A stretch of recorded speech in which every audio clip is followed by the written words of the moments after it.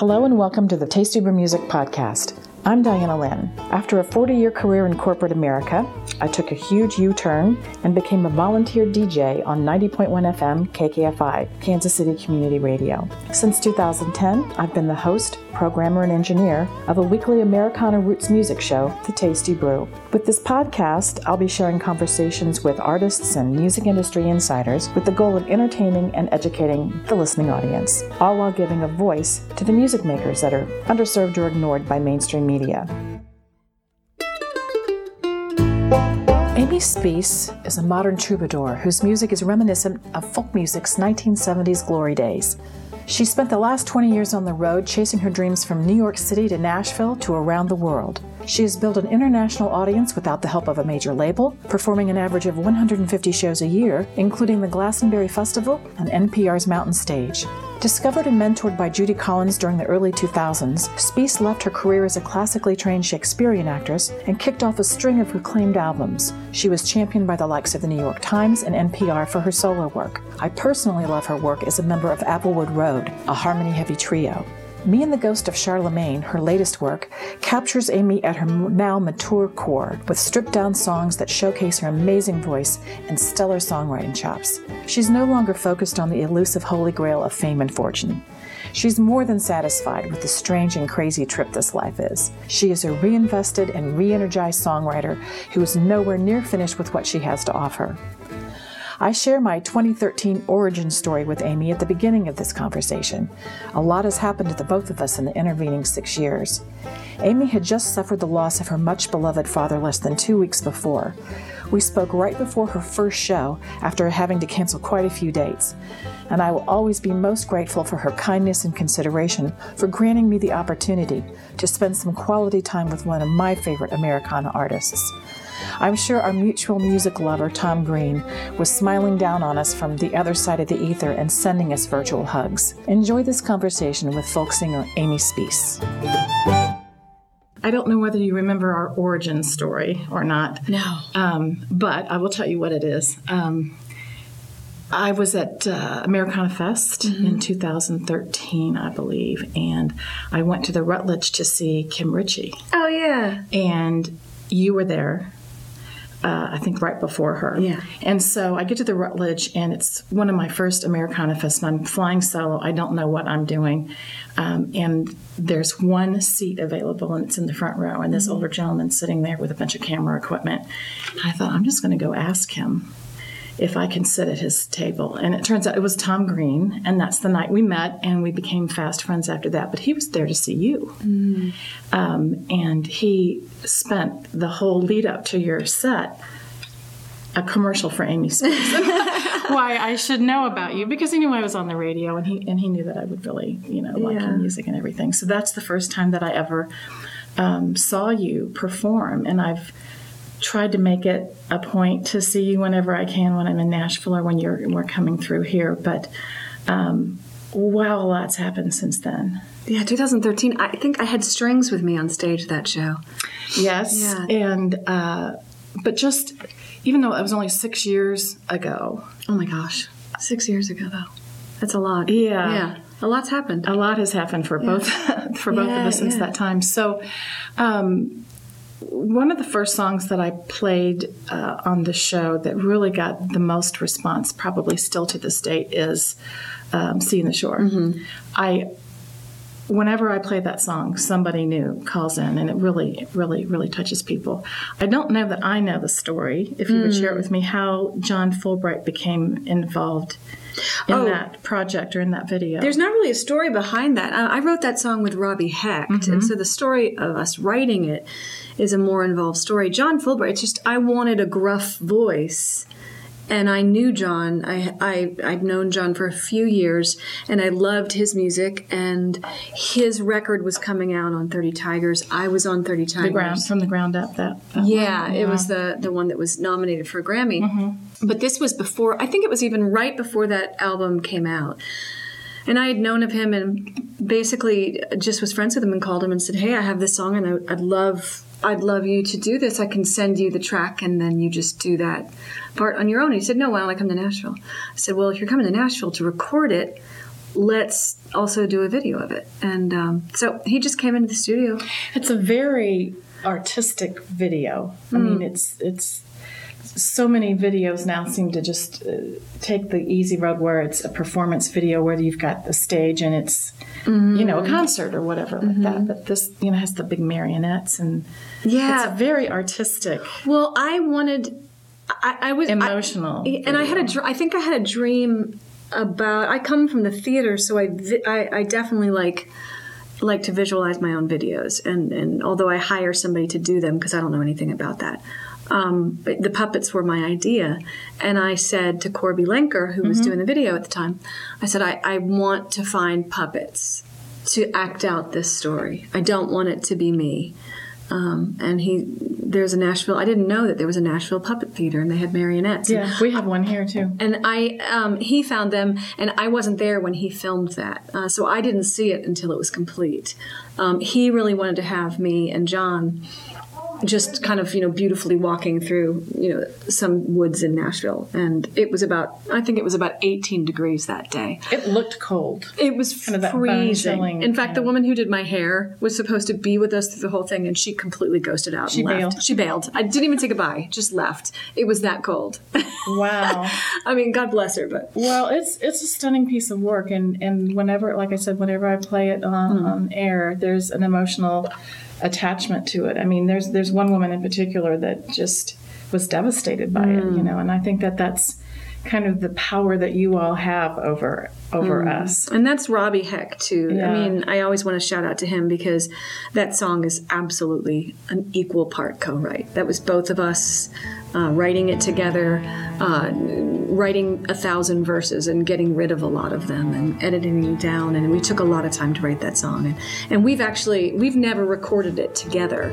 And that's something that I'd like to do because his voice on it is stunning. He was here at Green Guitar not too long ago. Oh, cool. I couldn't remember the young lady that he was traveling with. But what a wonderful song that is. So the sea took one last look and turned away.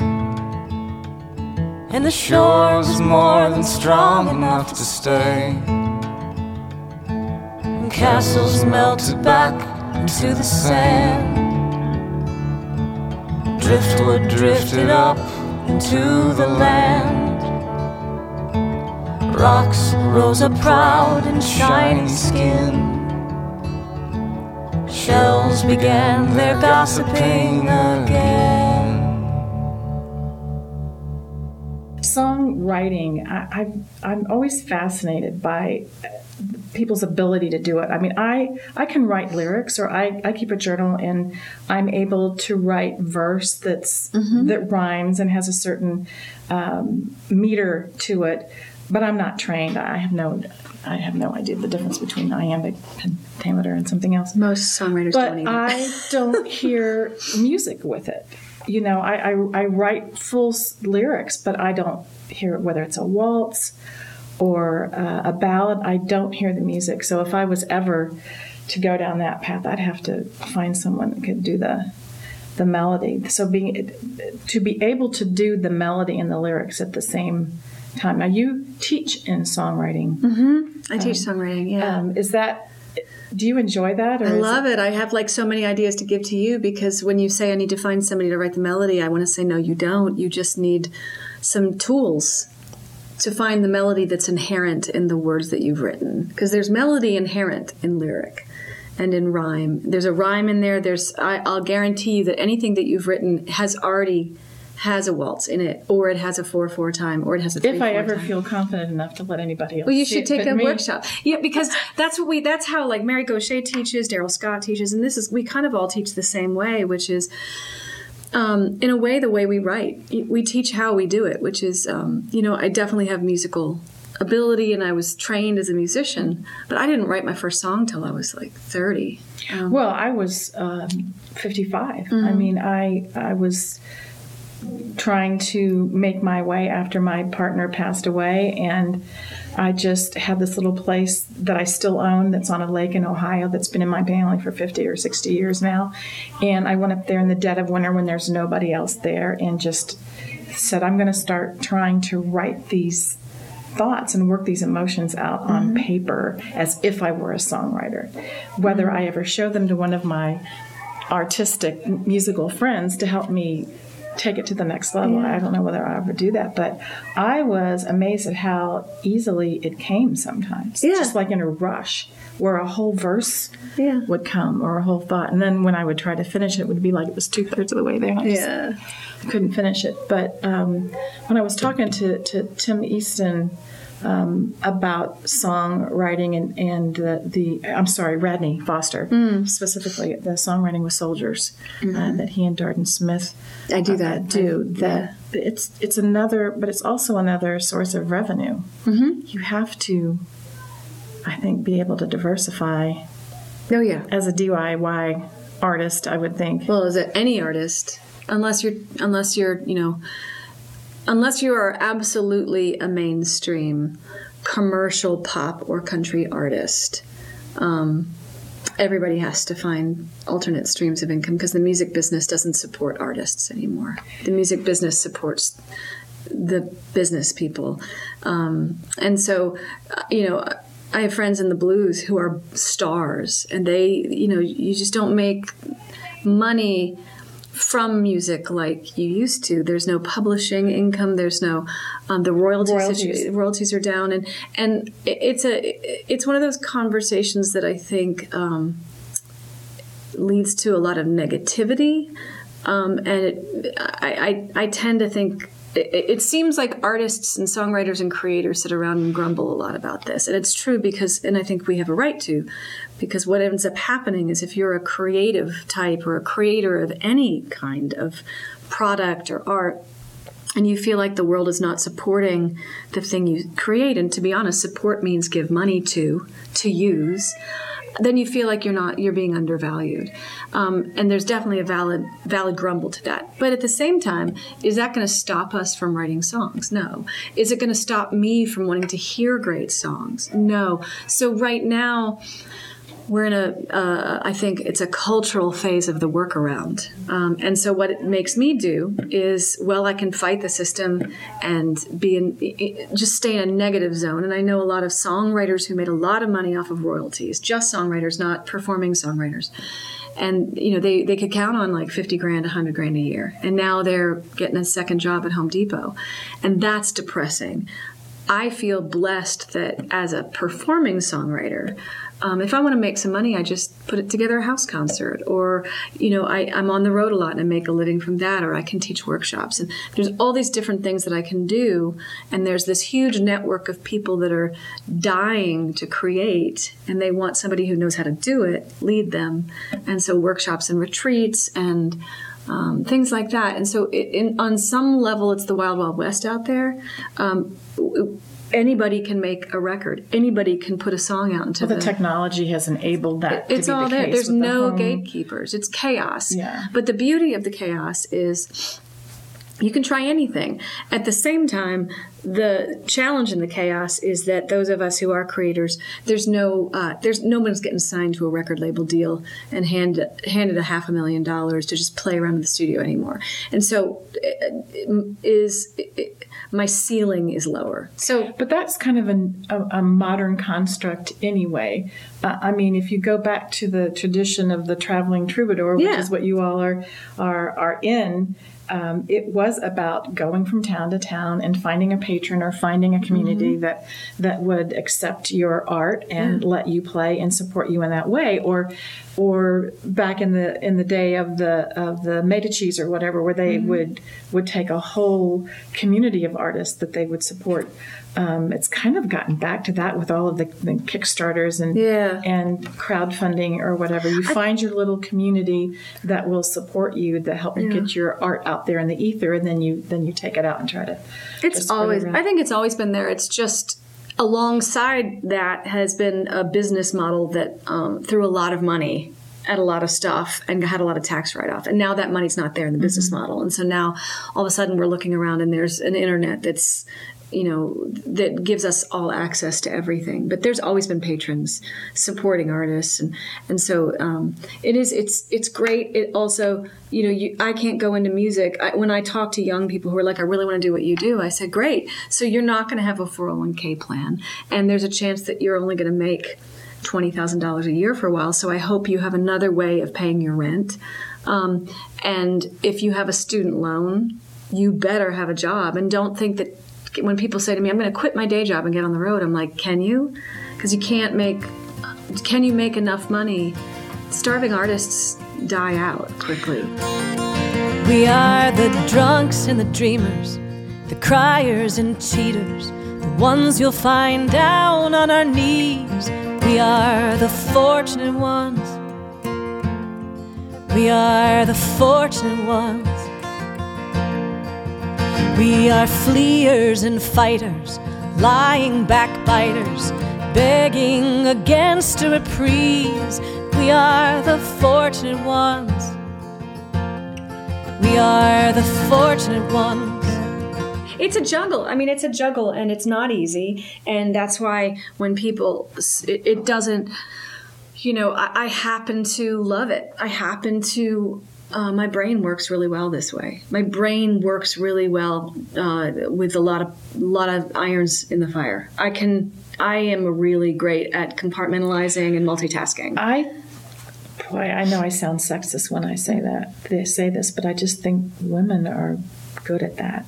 A lot of women I know are very good at multitasking and facilitating and figuring out how to get something done in 3 phone calls, Yeah. You know what I'm saying? But like Tim Easton's a great a model, because that guy, he's on the road all the time. He's got a child that he spends time with, who's growing up.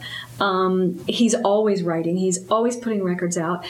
He left the label system the same time I left the label system. So it seems like a genuinely happy person. He's a happy person. Yeah. He's not fighting his demons anymore. Yeah. That just comes with some longevity. I think it comes with age, because Tim and I are in our 50s now. So I think you hit, the struggle is the 30s and the 40s, and you hit 50 and it's like, hey, there's not much time left. And both of us, and Rod Pycott's another one where you see the time ticking, and then you're like, oh, I got to get this book out. I got to get these songs out. And I think that Tim and I are similar artists in a sense that I never thought I was going to be rich and famous. I just wanted to hey, it would be great. I'd love it. I always had a dream that a song of mine would hit so I could buy my parents their dream house. Mm-hmm. And, that didn't happen in time. But as long as I can pay my part of the mortgage, as long as my kid is healthy and we have enough money in case there's a huge emergency, and I have some savings so that, I don't have to work until I'm... Although I want to. Judy Collins is out there working, and she's almost 80. So. I'm going to be 68 years old in a couple of weeks, and I'm not working or doing anything like I did in 46 years in corporate America. But I worked really hard, and I saved some money, and I was frugal and not foolish, and so I have this little nest egg over here that is allowing me to do really what my heart and soul wants to do now. And it's a wonderful thing. But if you would have told me 10 years ago that this would be the life I was living, I would tell you you were crazy, because, Brian had just passed away. My son just hit 18. He joined the military, went to Afghanistan. My dog died. 2008 was just the most horrific year for so many people on so many levels, with the economy crashing and everything. But that's what happened to me in 2008. And I just didn't know how I was going to recover from it. And I am thriving right now, and I'm really, really happy. And so when I talk to people that are in their 40s and 50s and think it's like, oh, it's the end. I go, no, it isn't. Just hang in there. You'll get to your second mountain. Mm-hmm. That David Brooks book is just amazing. Mm-hmm. Yeah. Just kind of took a right turn there. Have you finished it yet? No, I just started it. I'm listening to it as an Audible book. But it's my husband and I are listening to it. Well, when you said in your conversation with Craig that when you had that conversation with Kathy Mattea and Mary Gauthier, and they essentially talked about being at different levels of a mountain, or one of you's on a plateau and one of you's going out, one of you's coming down, that made me think of that book and how it has been so, instructive to me or illustrative to me of how my life has gone so far and how it might go in the future, because I really did think I was going to be alone for the rest of my life and just kind of be out there supporting, the music scene or whatever, but that it really doesn't mean anything or much if you don't have somebody to share it with. That I'm so blessed that now I have somebody to share it with, and that it really is important to have a community. And I don't mean being tribal about it, but like David says, we've spent the last 50 years being hyper individualistic, and it's all about me and me feeling good and doing what's good for me. And boy, it feels so much better when you do it as part of a community, a community that you're in Nashville. I've met a lot of these people, and I don't know them. I can't call them friends, but people like we've mentioned. I wonder if I could just throw out some names and you kind of just do some free association. Stacy Huckabee. Oh, Stacy Huckabee. Yeah. She's amazing. She's an extraordinarily talented photographer, videographer, and blogger, and one of my closest friends. And just a great writer. She's a great writer. She's a loudmouth.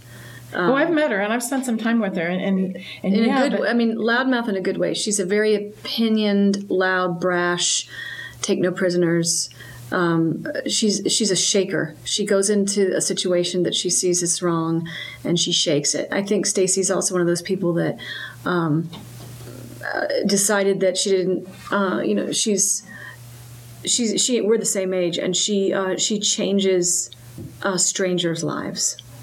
Oh yes, the work that she's doing with the homeless and just kind of some random folks. She's like the mayor of East Nashville. Yeah, she's an amazing character, larger than life. They should do a movie about Stacy. Do you know Tamara Saviano? I do. She's another one that just from just meeting her a couple of times, but following her path in this project with Guy Clark, and the work that she did before. Do you all ever sleep? I mean, do you? Oh yes, very well. I mean, you're so creative, and it just. Well, Tamara worked. She was a radio promoter, and she worked radio for Songs for Bright Street in 2006. That's how I first met her.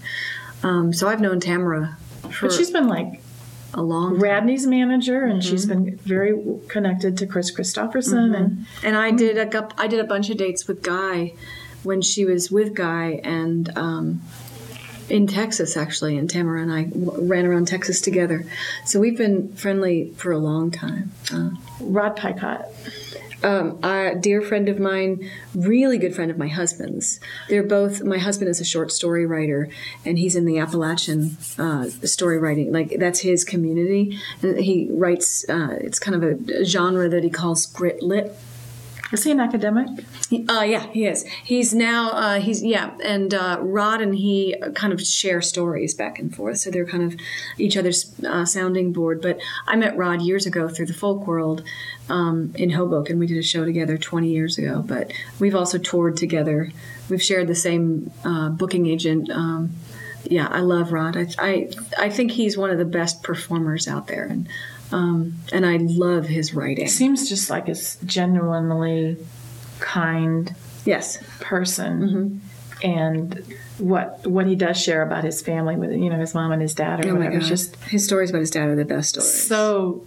So good. Yeah. So good. Corby Linker. Oh, dear Corby.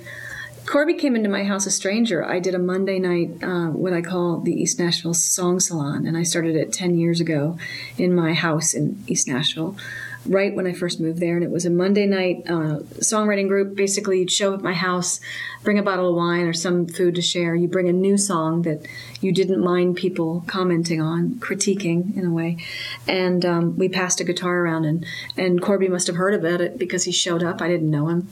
And I just fell in love with him. Just charmed by Corby. I think he's So a sweetheart. talented and So talented. He did a lot of videos. very visual artist as well. As He did my Sonic, videos, yeah. and then we've written together, and I love Morse Code, his project with that, and we've just become really, he's a dear friend of mine. Have you seen the Tim Easton's Yes. role? Yeah.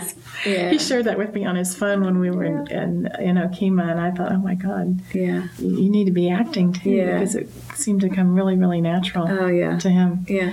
I would be remiss being in Kansas City if I did not ask you about Folk Alliance and your connection or participation in Folk Alliance. I think I remembered hearing you say in an interview that, was it Richie Havens that told you about Folk Alliance? And No, but that's actually close. It was Richie Havens' guitar His guitar player, Walter Parks. Walter Parks. And actually what had happened was I was playing a show in New York City, and a guy named Tom Neff, who I didn't know, very larger-than-life human being, was at that show. And he was at a lot of music shows. And he introduced himself to me.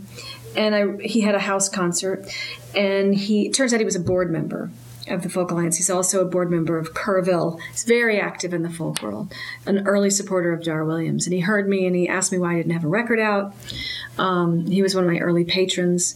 And he said, I want you to come to the Folk Alliance. And I didn't know what he was talking about. Was it in Memphis then, or was it here in Kansas? Jacksonville. It was a long time ago, like 2002 or 3, something like that. Anyway, he brought me to the Folk Alliance and made a couple calls and got me a couple showcases and got me seen by some people. Official ones or the It was the private ones? bedroom ones because it was sort of like 3 weeks before. But I happened to do, I shared a bedroom showcase with a guy named Felix McTeague, who is, right now, he's a country writer. And he's a... Like a row writer? He's a row writer now, doing really well. He's got like a lot of top 10 hits. He's written with Laurie McKenna. But at the time, he was a folkie. And I'd never met him. I loved his music. I didn't know what this was, playing in a bedroom with a bunch of people. The show was... At 2 o'clock in the morning? This was like packed because Felix, I think he was adopted as a child, but his birth mother is Maggie Roach. And he ended up finding Maggie Roach and realizing why he was a songwriter, and he had a relationship with her. And so Felix at that point was, Maggie Roach's son that she gave up for adoption. Wow. And everybody was after him because he's got his songs are very loud and Wainwrighty, and Roachy and The DNA. Yeah, so everybody was looking at him, and I happened to be sharing a show with him, and then it was like, and who's that? And so that my first moment there was like one of those lightning strikes moments because Sean LaRoche, who was a booking agent, and he was booking Mary Gaucher, introduced me to Mary. He saw me. Charlie Hunter, who was a manager at the time of Dar Williams, I think, saw me. Cliff Eberhardt and Ellis Paul were in the room, pulled me aside, said, "Who are you? Do you want to come sing jazz standards with us all night long?" Purple leaves all around, silver stars are falling down. I'm saving all these words I know and kicking up dust down Applewood Road, leaving my pennies on the track.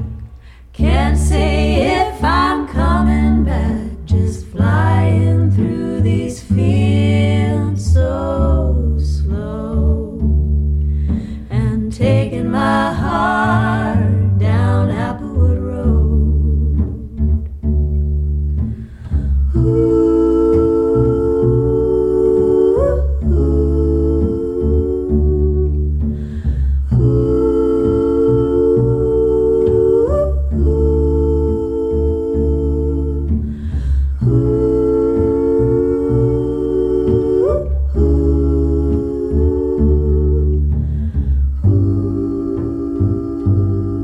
I get asked all the time by young artists that are just getting started in Kansas City whether they should go to Folk Alliance or whether they should join or whatever. And I tell them, I don't see how you can afford not to. when you're in the singer-songwriting genre or folk genre. But I will say something slightly critical, and this might be my first public statement. I owe a lot to the Folk Alliance, and I am very supportive of the Folk Alliance. I think they're too expensive for artists. Mm-hmm. I'll say it on record. Mm-hmm. I have a problem with them as somebody who has a career now, because it costs a lot of money for young artists to show up, to get a show. Oh, it's at least $2,000. It's $2,000, and let me just tell you, if you get an official showcase, you have to pay money to submit, which makes sense. But then, as an official showcase person, you have to pay money for the sound, which usually is not that great. And then everybody in your act has to join Folk Alliance and pay the registration fee, which is like $250 or $500, depending on when you register. All of a sudden. And if you get a showcase that's official at South by Southwest or Americana, they give you things. You don't have to pay anything more. That's it. They give you a badge or a wristband. For me, they gave me an official $500 registration for Americana. Plus, they gave me like $200 to pay my band. My band just has to show up and do their show.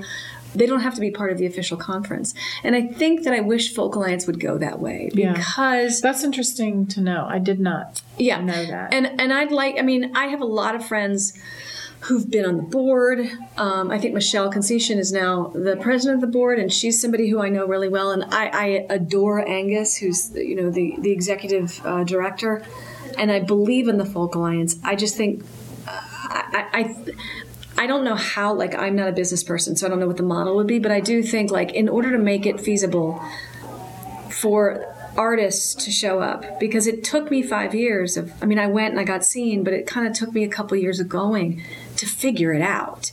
And then to get actually a booking out of it, because, people hear you and then they put you down. These house concert people won't book you unless they see you. So they hear your name and, oh yeah, that's right, Amy Speace, I want to go hear her. Oh, I heard about that song. And then maybe you get into a contest. Maybe you get into the Kerrville contest and then they see you there. And then they're waiting till February to see you at the Folk Alliance again. So it's an investment on the artist's part to show up and be seen. And I think it's really important, if you want to do this, to get into the middle.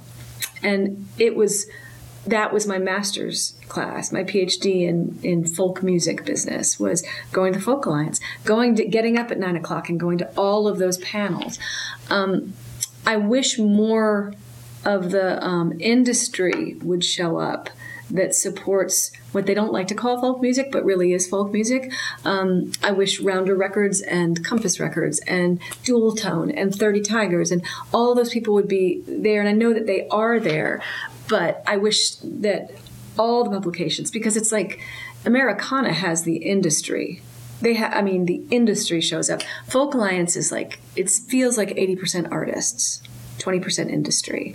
And so if it could balance out a little bit. Yeah, that's interesting. I know that one of the first years that I went, that's how I came to know Stephanie Urbina Jones, is she was looking to get here, and someone introduced us through social media, I guess. And I said, if you can get here, you can stay at my house, and don't have to worry about the hotel and all that. You can stay at my house. And she did. She came.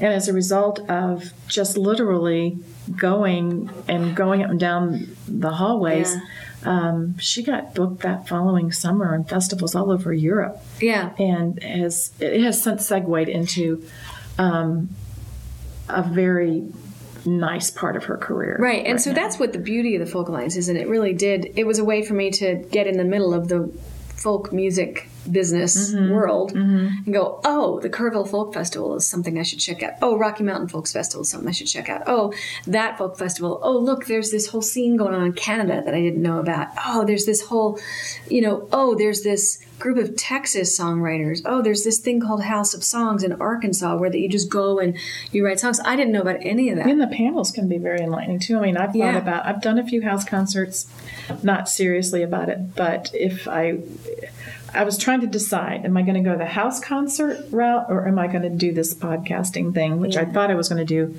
10 years ago and became so overwhelmed with the hardware and the software. I just kind of put it in the back of my mind, got the radio show, been doing that for 10 years, Yeah. and thought I'm going to go, now that they make this so easy that you can stick a lavalier mic on and have a conversation, I'm starting to take note and advantage of the relationships that I've garnered for the last 10 years. Yeah, and I think that's a good segue to the Folk Alliance thing. What the Folk Alliance really does is it gives you the relationships, and that's what this genre thrives on, is relationships. It's different than the commercial world, and I live in the heartbeat of the commercial world, and that's not the same kind of relationships. Like, if you have a major label deal and it doesn't click and you don't make it, it's kind of hard to then reinvent yourself and do house concerts because you're used to stadiums. I love the fact that, man, if that ever happened to me, that would be amazing, but I know that playing to 100 people is that's great. I talked to the guys in Band of Heathens about this once. Yeah, those guys are good friends. I saw them at Austin City Limits Music Festival, literally playing in front of 50,000 people or whatever. And within a few weeks, that was just the two of them playing the gospel lunch at Knuckleheads to 50 people. Yeah. And I said, what kind of a mind F is that to play? And he said, I'd rather play to 50 people that I know were paying attention to me than 50,000 people that were probably, drunk and waiting for Willie. Could care less. Well, just a quick note about The Ghost of Charlemagne. I know that you've heard this, but I do believe it's your best work. Thank you. And it's just stunning. Thank you. And I so relate to it. I mean, I had a child at 40, my one and only. He's almost 30 now. I won't tell you what you're in for. Don't tell me. Let me discover it. Yeah, what you have right now, this age, I just love up and, I love it all. I'm actually going to see mine tomorrow. But, man, the first, 10 years of having a little boy is just the best. Yeah, this is an amazing... He's 19 months old, so he's just on the verge of words. Yeah. It's just a stream of beautiful babble. I'm having so much fun with it. Well, the first big thing for me was when mine became mobile. Oh, yeah. And had to... He's way beyond that. Yeah, he's way beyond that. But it's such a joy to follow your journey and to, know, since I have about 17 years on you, just know it still will go like this, but it's just the best. Yeah. It's absolutely the best. I think you're doing your best work. Thank you. I hope you come back to Kansas City. I'll come back anytime you ask me. I love it. And I'm looking forward to tonight's show. Yeah. And if you see me mouthing the words, it's only because I've had The Ghost of Charlemagne on that's great. rotation for weeks now. Thank you You're so welcome. much.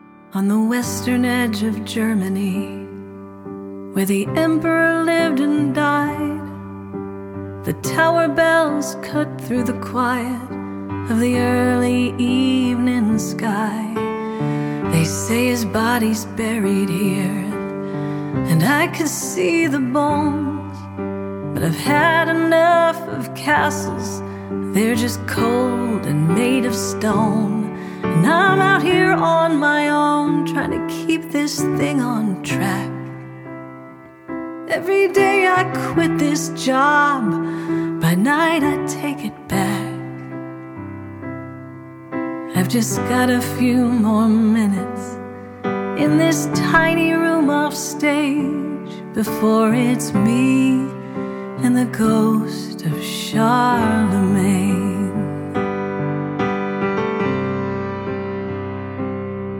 Then I'll sneak out through the back after the after party starts.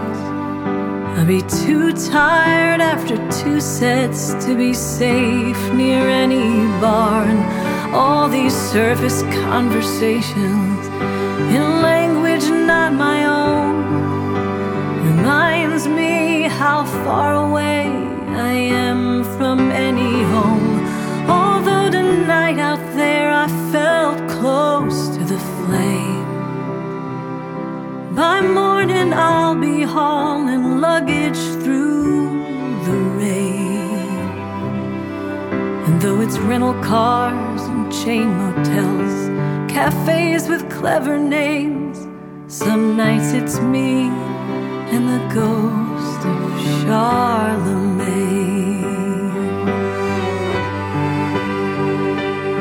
We all want to leave behind a thing that says that we were here something more than just a castle in the air. So we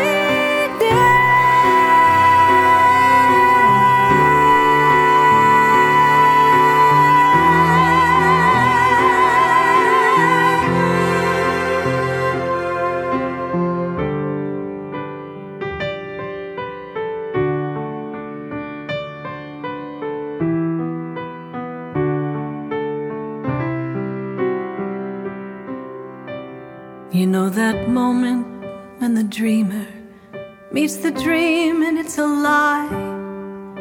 After years of climbing up, I see it's just the same damn sky.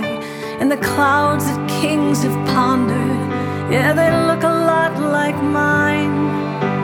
I dream because I know that I'm running out of time. And we're carpenters hammering at nails, building arcs, chasing after whales, tilting at windmills and hunting the grail.